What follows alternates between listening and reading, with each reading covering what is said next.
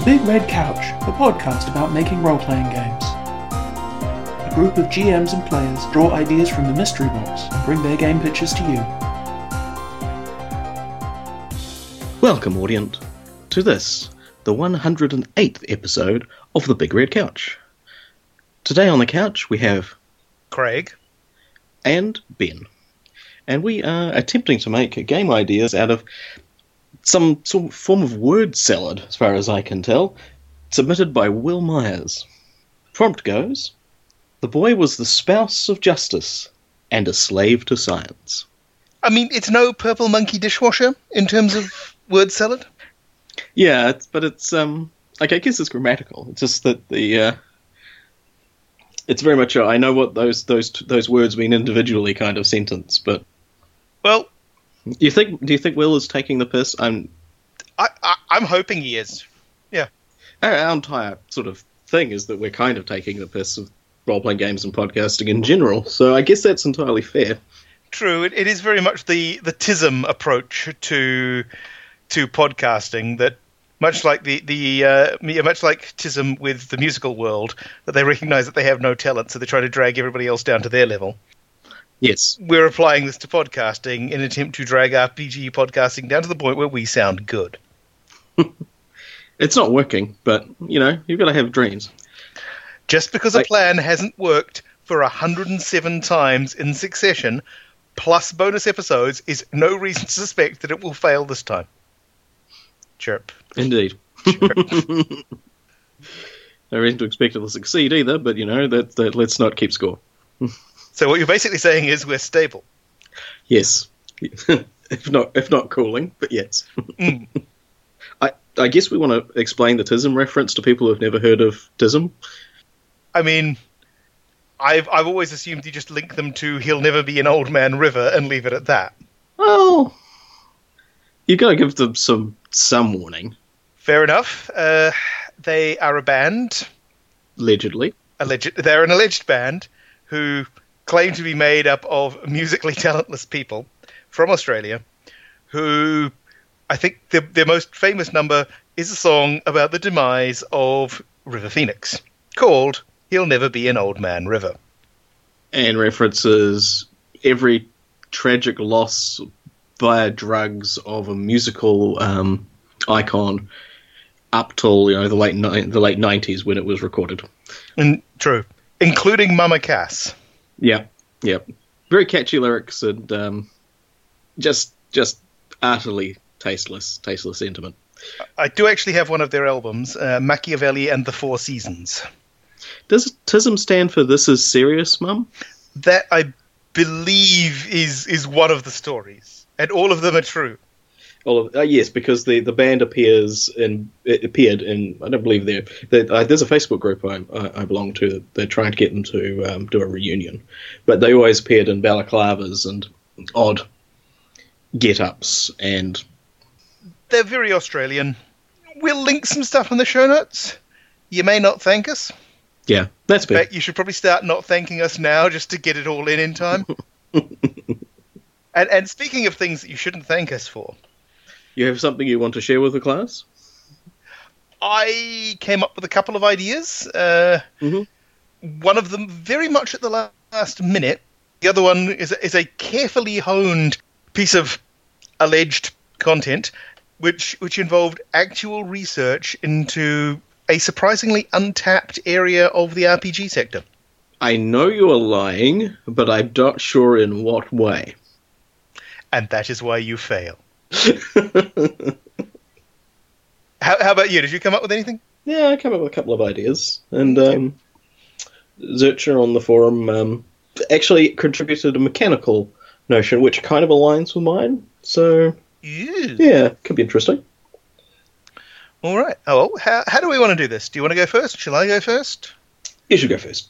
All right. I will go with the first of the ideas, which was mostly based off how the boy was the spouse of justice and a slave to science sounds. Because I can imagine some kind of camp revival traveling tent preacher proclaiming that in a vaguely accusatory way. Fair enough. You started with camp, and I was all carry on at that point, but no, you brought it back around. That's fine. I thought it sounded like a title of a Gene Wolfe novel, but that kind of that goes to what I was thinking of. But yeah, no, that makes sense. Yes, that's kind of sort of declamatory and slightly obscure language. I can see it. Yes. So I then started trying to figure out, well, okay, how do I come up with a setting where that's a thing that somebody could say somewhat seriously, or at least intentionally. Yeah. And so what I came up with is the idea of supernatural or possibly mythological entities, sort of verging on deities, have attended a church service. Now, I sort of started off imagining this as being your canvas tent revival type church, but I think it would actually work better if it was either a small village church or a place that hasn't got a dedicated building for churching, as it were, but is kind of a stable community. And these entities, there's a dispute that's at the level where if they don't get this sorted somehow, it is going to turn into an all-out cross-pantheon war. And so, as kind of a last-ditch effort when nothing else has worked, they have selected, okay, this congregation, we're going to go to them, this bunch of mortals who have no specific stakes in this, aside from the fact that they're living on what's going to be the battlefield, if it all goes to hell. Right. And we're going to plead our cases in front of them and get them to decide. That's extremely noble for what sound like petty, vindictive gods. Excellent. Oh, yeah. And so, yeah, I mean, the game is about these people who are just dumped into this ridiculous but also extraordinarily high-stakes situation. It's more about them than it is about the impending war. Right. System-wise, I'm not really sure how to go about it. I did go and look up to see whether there was such a thing as a courtroom drama RPG out there. However, the only thing I could find that is an RPG about courtroom drama is a game called, and I am not making this up, Sea Dracula. C-S-E-A as in ocean, Dracula? Indeed. Sea as in ocean, Dracula as in Dracula. Not as in Dick and Jane, as in Sea Dracula fly. Nope. Cool. Sea Dracula, ocean-going Dracula, presumably. Okay. Right. The description of the game, because this is available for $1 entire on DriveThru RPG, the description of the game is this. Animal City is a magical town full of hard-working, talking animals with crazy names and silly opinions. The city is famous for its nonsensical legal system, where the lawyers are responsible not just for prosecuting cases, but also for fighting monsters and throwing parties. This was the legendary legal system pioneered by that great giraffe lawyer, Sea Dracula. Sea Dracula is a dancing role-playing game by award-winning game designers Nick Smith and Jake Richmond. Play by pretending to be crazy animal lawyers who are prosecuting an important case in Animal City's highest court. That is definitely different. I've heard of one other trial-based role-playing game, but that one definitely sounds more like the legal dispute contest kind of thing. And it has a giraffe called Sea Dracula in it. Indeed. Well, what's the one you've heard of? Because it might fit more with what I'm going for is in this game. Probably not. I was thinking of Bugtopia. I think I've mentioned it many moons ago on the podcast, which is basically was it Bugtropolis? I think it's Bugtopia. It's a trial of a bug in this insect society, but the insect society is extremely caste-ridden and is by no means a fair trial. And basically, I think it's a little couple of pages that somebody put out. Need to research up those details, but it is more of a experience the injustice for yourself kind of game. Okay. Yeah, so it sounds like if there's definitely silly lawyers trying to hash out silly precept sounds a bit more appropriate. See Dracula may be a little bit too silly in this context because the actual system is based around dance-offs.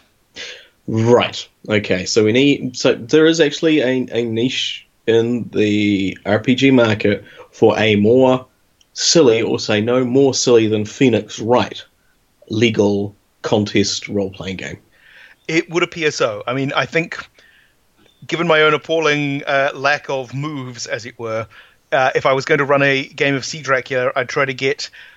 There was a thing that you could get for one of the editions of PlayStation. I'm assuming you still can. It was basically a camera that attached to the PlayStation and could kind of more or less figure out where people were.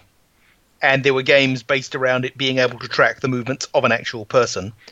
I'm going to assume there was some degree of dance or synchronized motion game in there. So I'd probably use that over, say, Dance Dance Revolution or the everybody freestyle approach.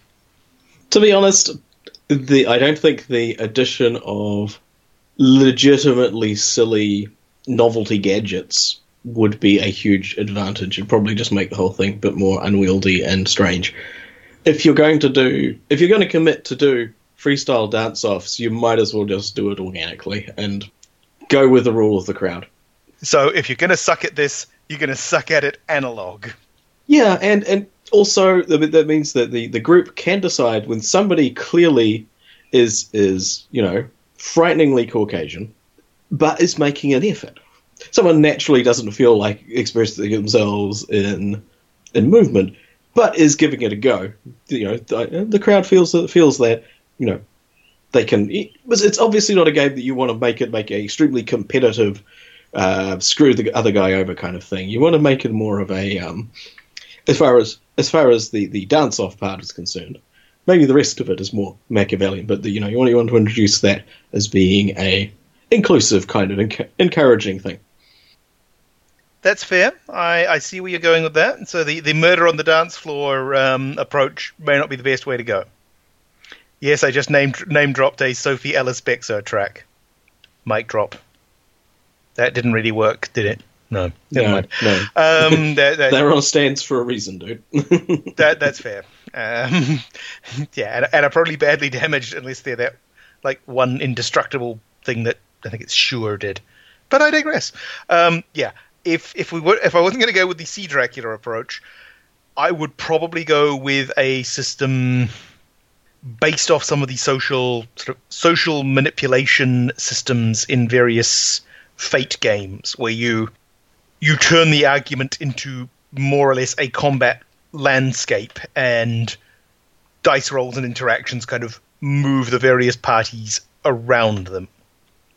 Because presumably the goal of the parishioners is to come up with some sort of negotiated solution to this wrangle without somebody going off the handle and going all smitey. Yes, I definitely like that part of the notion. I'm pretty sure we've had something like this before, the idea of mere mortals being dragged into a conflict between powerful entities and basically going, right, you decide. I was like, fuck?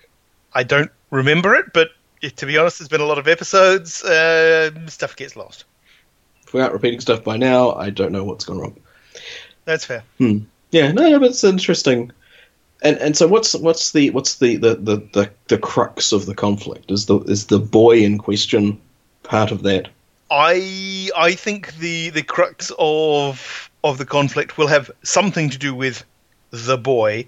I mean, possibly the entire thing could get done as one of those very much flashback heavy, make up the narrative as you go along stories, where what the actual problem isn't really what needs to be solved.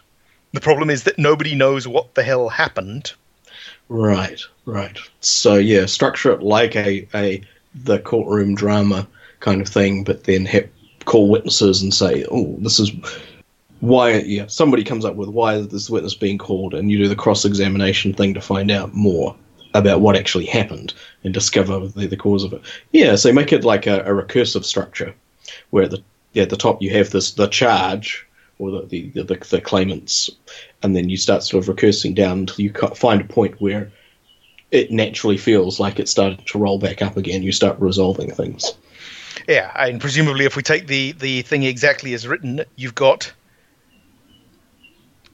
the boy who is married to Justice, so possibly it's one of those maintaining the estate deals, marriage of convenience, but is also in some way owned by Science. So it could be a simple property dispute that Science is now claiming that because they own the boy, they therefore own everything that Justice has as well. Oh, maybe, yeah. So there's some sort of legal wrinkle that means that, yeah, I get it. Yeah, that makes sense. So we'd be in the market for a high-tension courtroom drama RPG system. Yeah.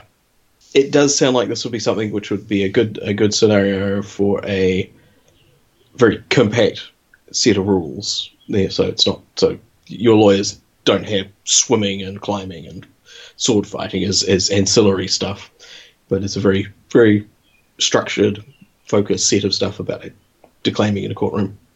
Yeah, I do quite like the idea that what the hell is actually going on kind of emerges during play. Yeah. I mean, you could probably come up with a terrifying fiasco mod for this. Actually, yeah, that might be the best way to go. Yeah, it'd be a bit Rashomon kind of thing. So sort of retro fiasco.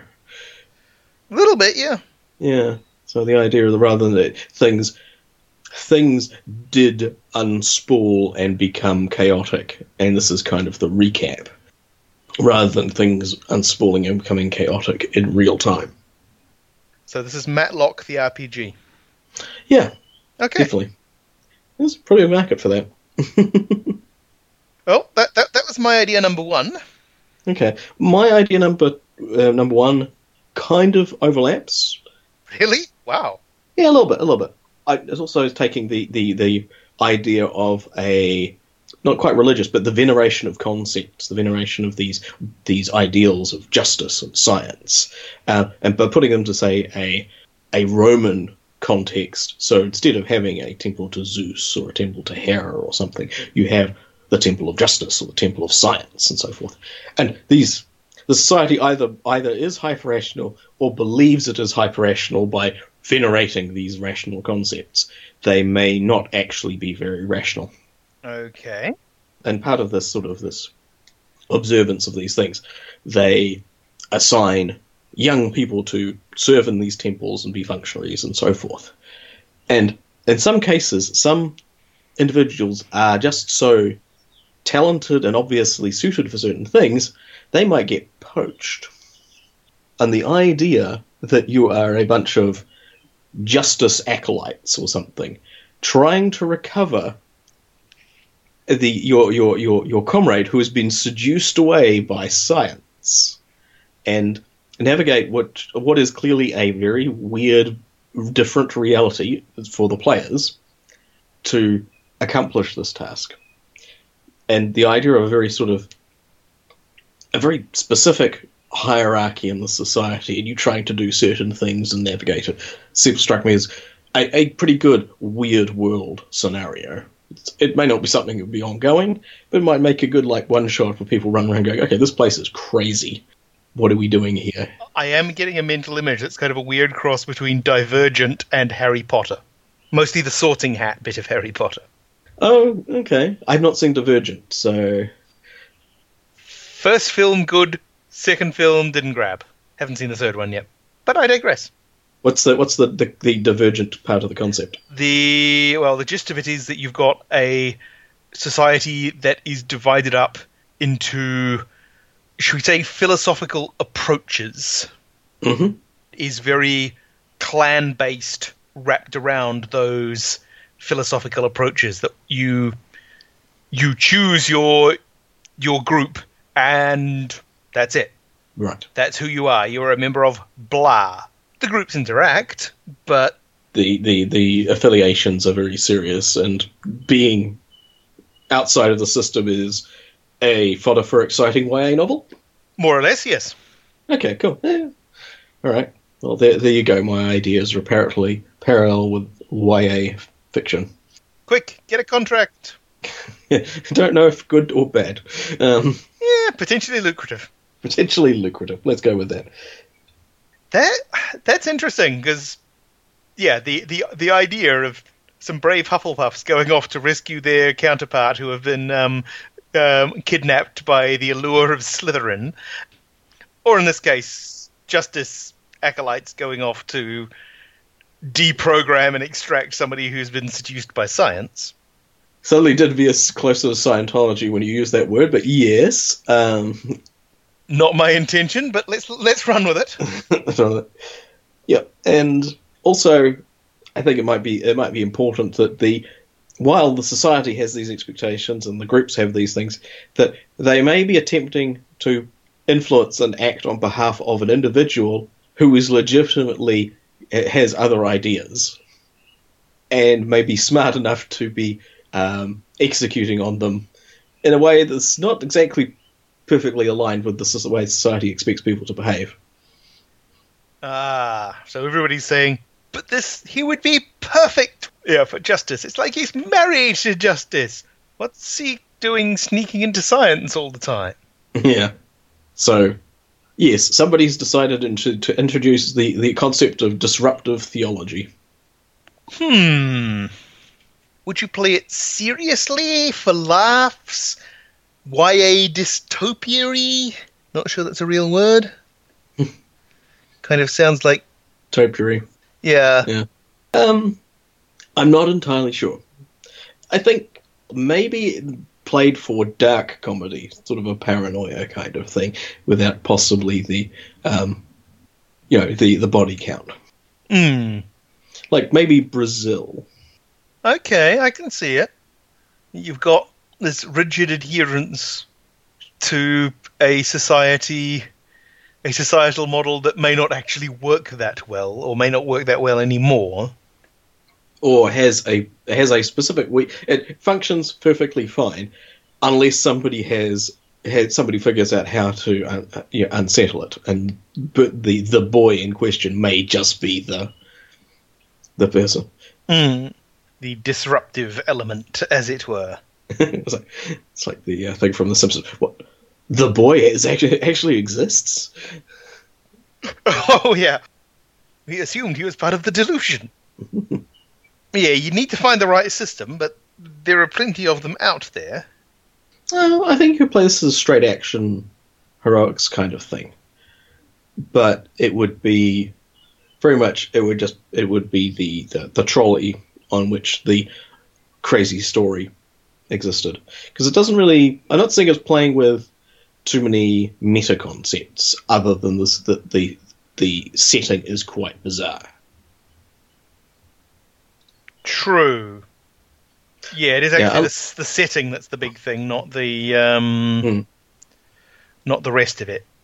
Unless you zoomed back to go, okay, now the players are actually trying to affect the society and do change, rather than just trying to solve this single problem in this weird setting. That might end up becoming something that the players get to decide. Oh yeah, it may, as you say, it may not be a sustainable society or game setting. It may just be some place you visit and go, well, I'm glad we don't live there. If it turns out, because depending on how you wanted to go with the YA dystopia gag, if it turned out that the entire reason that the boy, despite being so perfect for justice, is becoming a slave to science, has absolutely nothing to do with the allure of science, and more to do with not being a great fan of the assigned breeding program, but being quite a fan of the cute one in the lab coat over there. Yeah, it could be the cause for the discontent or whatever is going on could be completely mundane. Inadvertently introduced teenagerdom into their rigidly defined setting. That would be any sort of YA dystopia that gets fixed by introducing the mindset of like the classic Archie comics, I think would be brilliant. Yeah, I mean, depending on how you want to play it, you're seeing the rise of a new school, a school of thought, that being teenagerdom. Yeah, the idea that that this oppressed, tightly controlled society is utterly undone by rock and roll and hamburgers and hanging out, because that's just an unstoppable cultural force. I'd find that amusing. That would be hilarious.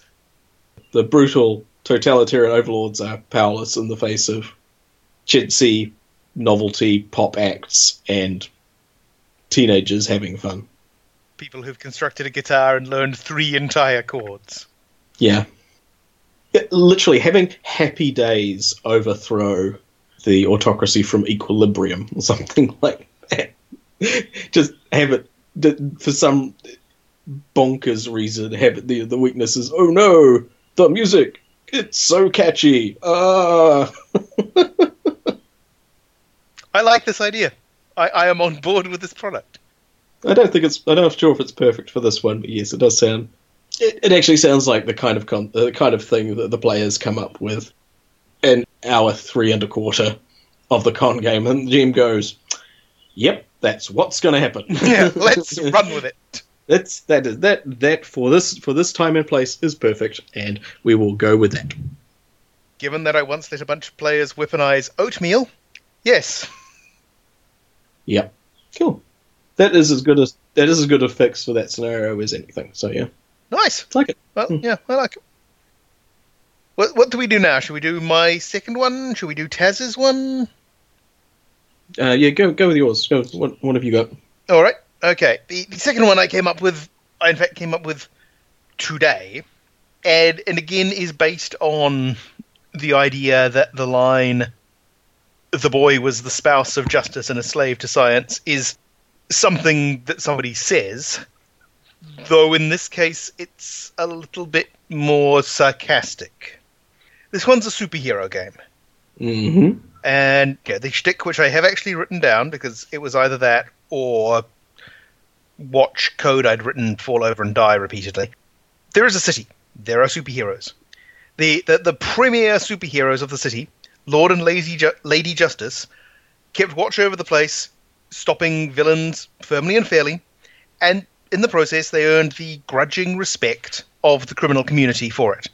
That, yeah, if you'd genuinely done nothing wrong, then you genuinely had nothing to fear from them.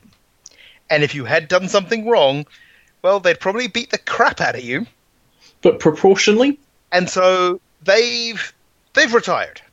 They have passed the mantle of being the superheroes onto the next generation, the so-called Justice twins. And the daughter of Justice is doing her folks proud. The son of Justice is more like the spouse of Justice, in that he's only really got a vague idea of what his other half does, and no idea how they do it, and isn't actually that interested. But he is right into the applications of science to root out injustice, and to stop crime before it happens. Does he have a case of the mads? Well, yeah, that's what's got everybody a little bit worried with his new initiative to stop crime before it's thought of. And also, has anybody seen the Daughter of Justice recently? And yeah, basically what I thought of was just somebody saying, yeah, son of justice, yeah, more like disinterested spouse of justice. What happens when your superhero becomes a tyrant? And what happens when they've actually lost sight of justice because they're more interested in stamping out any and all sorts of crime through increasingly autonomous solutions? Interesting. It sounds like that lines up with Zurcha's idea from the forum and my one pretty closely as well. So, do you want to read out Zurcha's idea? Because it's more of a mechanical thing to go there. Yeah. Zurcha writes, strangely enough, the first thing to hit me was a game mechanic. Take Fate Accelerated or any other aspect-driven game and mandate 2 aspects as part of character creation. Married to and slave to. For example, the captain is married to his ship and a slave to his ego. The first officer is married to logic and a slave to cold emotion. A normal boy might be married to school and a slave to hormones. Our boy with a capital B sounds like a superhero sidekick, maybe with cybernetics that allow him to function. And wouldn't it be good fun if his mentor was a slave to vengeance? Which does put me in mind of Hit Girl from Kick-Ass. Yes. Yeah, in a horrible way, that makes sense. Yeah, that's an interesting thing to actually build. That's like it's a core character kind of trait thing. And, you could also, you could tell the first individuals were definitely sketches of, my brain has gone blank. Think Star Trek. I know, the word's missing. Zap Brannigan and Kif. Yeah, Zap Brannigan and Kif. Yep, nice. James T. Kirk and Spock. So yeah, that's an interesting approach. I'm not married to the idea of calling it Married To, partially because of that, and partially because it's a bit meh. But I kind of get the idea of the association, the strong kind of, one is the duty and one is the other's more an obsession or something like that. So yeah, that's interesting, and that could work into the idea that you've brought up, except you've set up the setting and possibly the inciting incident and so forth. I had a similar idea, and if I might go through that and we can see if we can work those together. Makes sense. Okay, similar sort of idea, established citywide, respected sort of superhero society. Sometimes, some of them are more sort of pro-vigilante. Some of them, are, the ones that kind of flip-flop between villainy and anti-hero and hero, depending on what's going on. Others pretty much, they maintain their place. But it's been going on for long enough, and we can sidebar about the horrifying prospect of hereditary superpowers and how that would evolve over a long period of time later. But it's gone on long enough that they've started having arranged marriages to like secure alliances and arrangements and so forth between these families. And to some extent, like with celebrities, they're the only people who know what their lives are like. They're the only people they may meet and be able to be normal around, because the stresses and so forth of the roles in society and the jobs that they do is quite unusual. Okay. So it's not like a done thing though. So when the scion of a family of villains is betrothed to one of the big hero houses, as it were, it's seen as a sort of a contentious move. The fact it's between the affiancing, if I'm getting that right, is between the inflexible gavel of street justice and the obsessive techno boy just makes it seem like an even worse idea. Yeah, one of those ones where you're predicting the first trial separation sometime between the vows and the cake. Yes. Yes, if even if the wedding goes ahead, there's going to be like a chain link fence down the middle of the aisle. and the game idea that I'd come up with is that this pair have basically been told, okay, you're engaged now, deal with it. But they also have to be seen to be working together and for it to be a real thing. So a bunch of their peers, age group kind of people who know them, have been detailed to chaperone them around the city to either stop them, openly throwing down, or possibly just from getting along too well, because that also seems like a bad thing. And the players get to play a bunch of teenage-ish superheroes with their own problems, their own agendas, trying to keep these two from melting down in public. You can't let them get to the point where it goes into open hostilities, because then the marriage is off and presumably that's going to be a problem stability-wise. Equally, there's probably forces who don't want them to get too chummy because nobody's 100% on what that might do stability-wise. Yeah. Except that this is a business arrangement, but the idea of one of them being flipped to being on the other team enthusiastically is like, they're not so keen on this, and it's all a bit desperate. But if it goes smoothly enough, you can establish that there isn't going to be effectively a turf war between superheroes, which is in itself a frightening concept. Things that puts me in mind of, oddly enough, the Nightwatch series. Yes, actually, it's been a long time since I've thought about that. Which, as a brief recap for people who haven't read them or watched the vaguely related movie, is more or less about the uneasy truce between nominally good and nominally evil supernatural creatures existing in the modern world. And the two sort of opposing watches who keep tabs on each other. Yes, the Night Watch and the Day Watch, made up of members of the light and the dark, others, respectively. The others, yes. Yeah, and some of them are sort of vampires, and some of them are sort of other things. They're all kind of, it's a bit nebulous, and all kind of, it's Russian also, so I think it's more.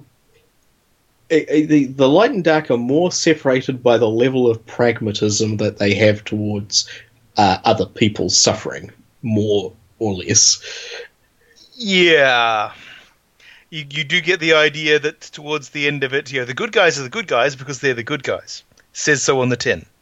Yeah, if there was something that needed to be done and the costs would be horrific, the good guys would just do it, kind of thing. It's like, ooh, okay, you guys are both horrible, interesting. One is a bit more flashy about how horrible they are, but yeah, no, that makes sense. That would be an interesting one. I'm not sure what the resolution would be. I mean, it would, to a certain extent, it would depend on whether you have anybody actually playing the unwilling betrothed. It would probably be more entertaining if you had like a 6-person party, plan something like Masks, and have the people who are enthusiastic to play bitchy, uncooperative teenagers with superpowers.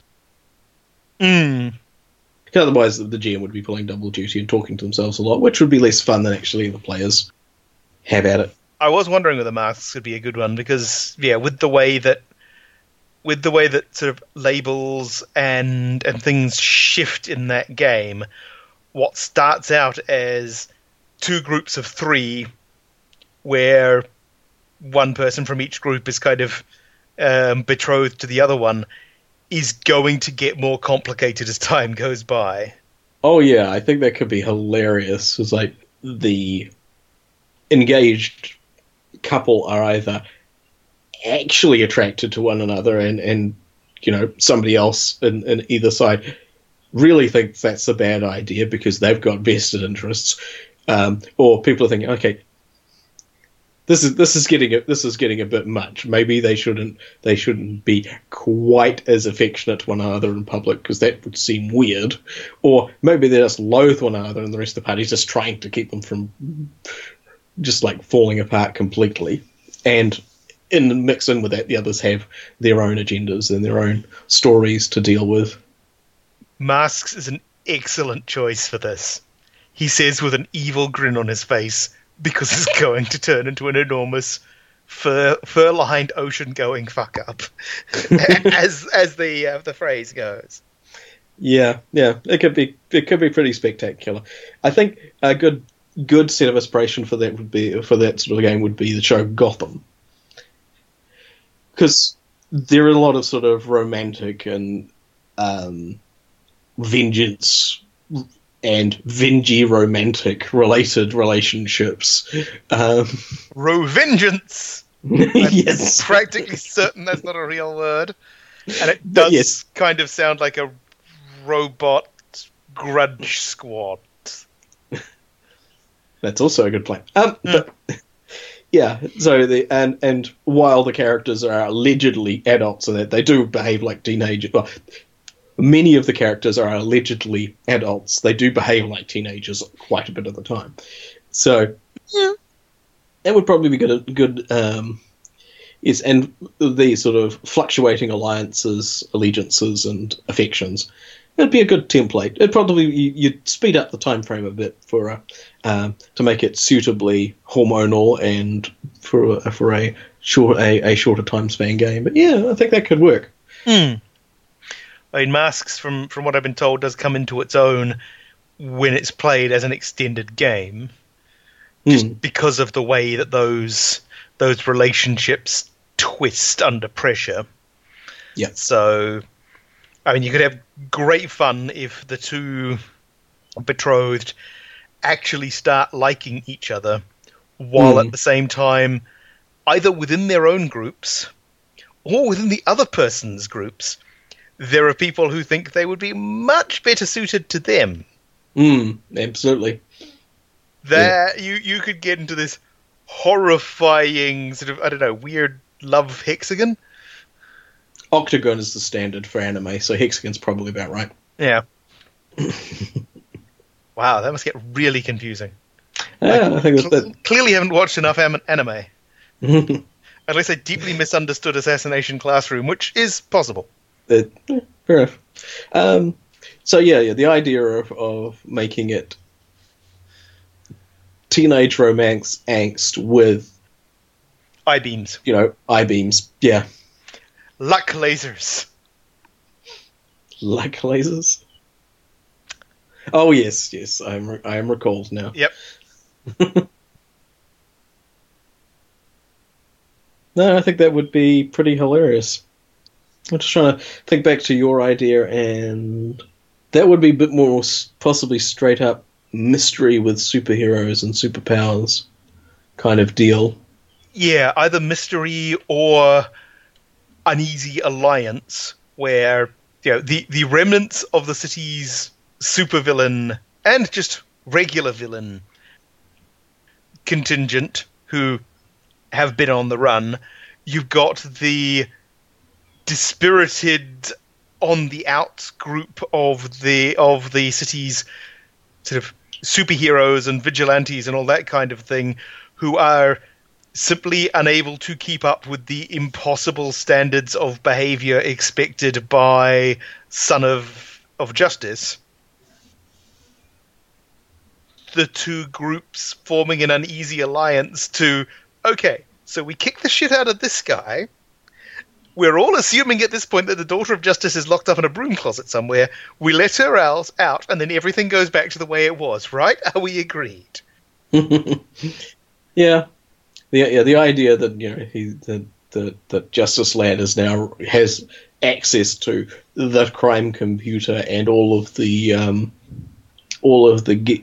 gear, and is using it with no restraint or yeah. No, that could be. But yes, it would be possibly one that, yes, again, it would be an alliance between, like, okay, it was one thing when they knew what they were doing, but this kid is just out of his mind. Yes. You could have some fun with sort of people of, why, are you a supervillain at all? No, I run a grocery store. Why are you here?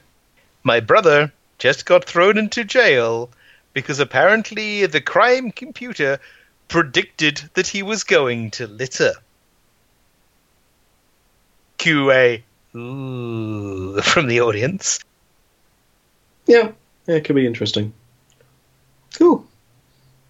And since superheroes came up, I should mention that I found out with like about 3 hours to go before it finished about a Kickstarter for an interesting-looking superhero RPG called Is It a Plane? Okay. which is described as a comic book RPG which replaces dice with pens. Okay. It is a superhero game. Players draw their intended actions rather than describe them. And you may have been attempting to fireball a villain and launch them through a building, but what happens next is whatever the editor thinks you were doing based on your drawing. So it's like the party game Doodle. It's Pictionary, the superhero RPG. Okay.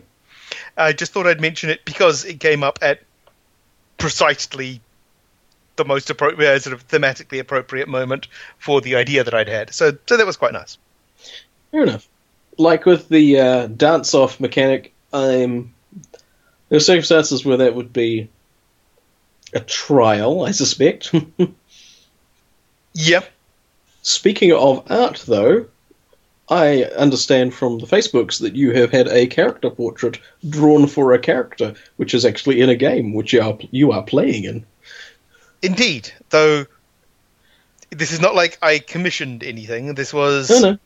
This is better, if anything. Indeed, yes. Spontaneous art. Yes, after the formation of a Dungeons and Dragons meetup in the town that I am living in, by somebody who is not me, they then discovered that a pub within town has been having Dungeons and Dragons on a Monday night for quite a while, and are happy for other people to come along and run games or play games there as well. Wow. Thus, on last Monday night, I wandered along for a one-shot session. We have played part one of the one-shot because, of course, we have. It's a one-shot. I've never. It's very rare that a one-shot ever takes one session in my limited experience. Mm-hmm.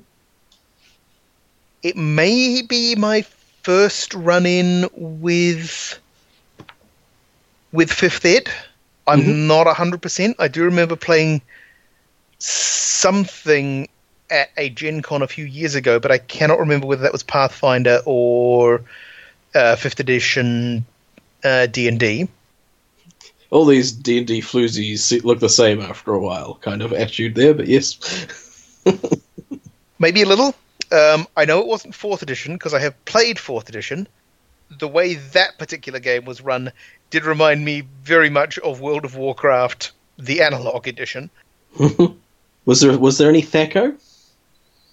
In the game, there was no THAC0 in the game that on Monday that I played on Monday.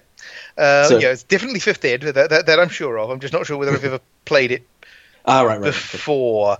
But yes, so in any case, it was make up the party.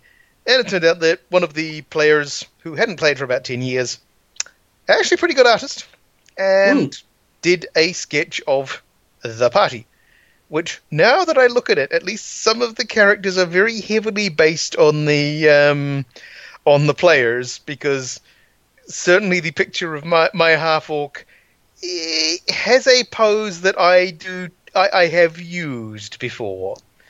My sort of stroking beard, thinky face comes through on that one. Yeah, no, I thought it was pretty.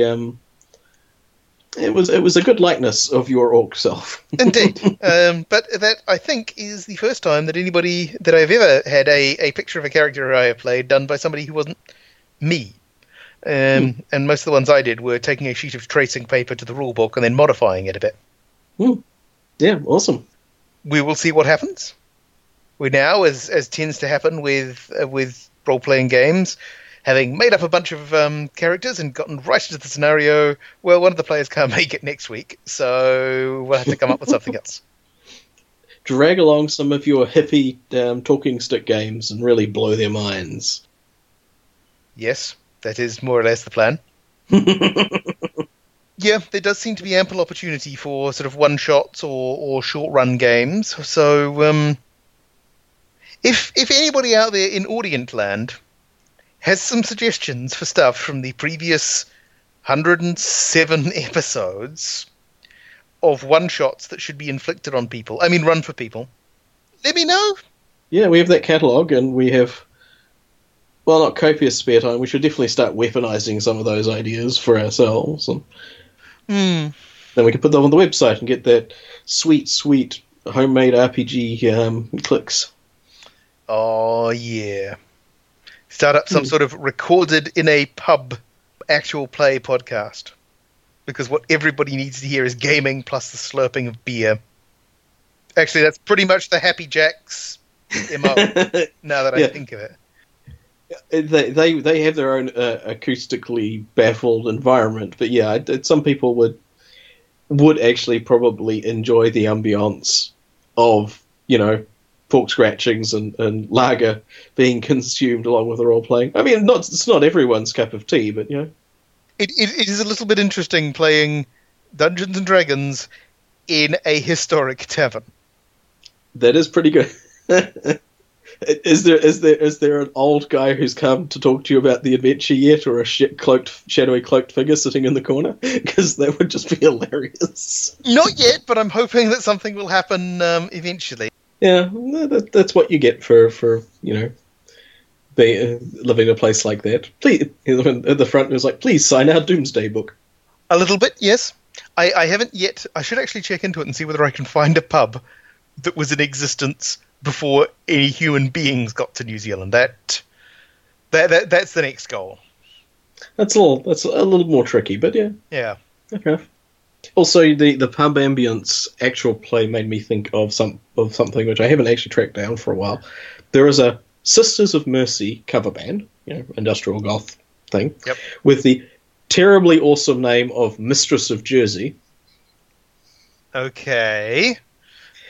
And I believe I listened to some back in the early days of when you could get audio on the internet, and embedded things on web pages. I could have sworn at the time, though this was early days and it was not like a high quality audio, that it was basically it sounded like a perfect cover with pub music, and my suspicion it was just a recording of Sisters of Mercy in a pub.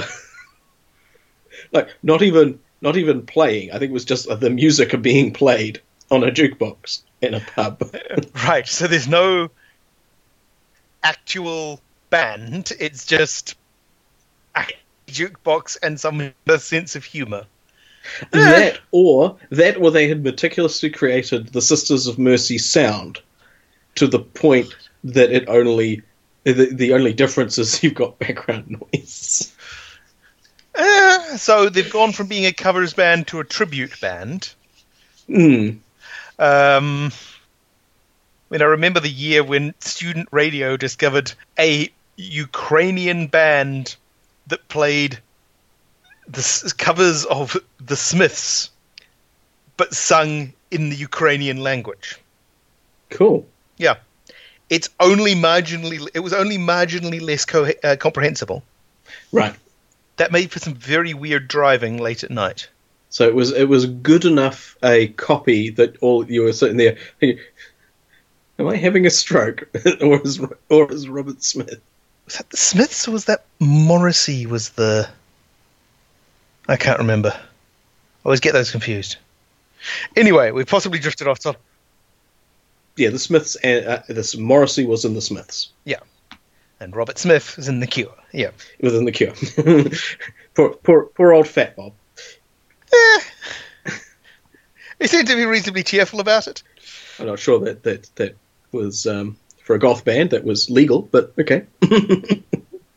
Okay, so superheroes, legal systems, entertaining game systems, arranged marriage, and judicial overreach by superheroes. Yeah. I think our work here is done. But you didn't do anything.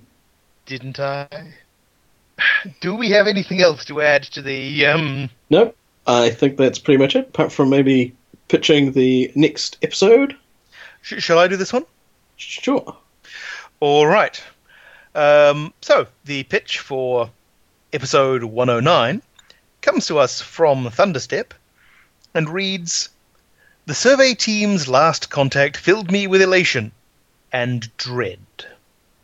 Cool. Thank you. Thanks, Nick. And thank you, Will Myers, for that string of words, which we actually turned into some pretty crazy ideas. Yeah, I had fun with that one.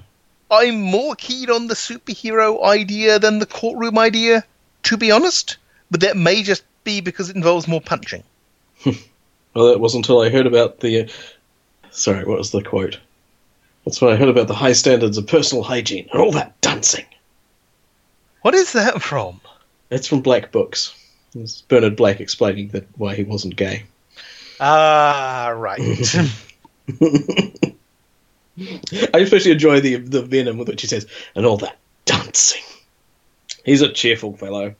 He is. All right. Well, thank you for listening to that, audience. We hope you enjoyed it. Mm-hmm. If you didn't enjoy it, I've got to ask why you're still listening at this point. Either to the episode or to the show. In any case, we hope we'll see you next time for episode 109, where we find out why the survey team's last contact filled us with elation and dread. Indeed. Thanks very much, guys. Want to hear more of our shenanigans? Then go to hoarde.net and click on the button that looks like a couch. The Big Red Couch is released under Attribution, Non-Commercial, Share-alike 3.0 Unported from CreativeCommons.org. All music on the show comes from the album Universal Fluff Theory by Krakatoa. Visit them at krakatoa.com or follow the link from our page. See you next time!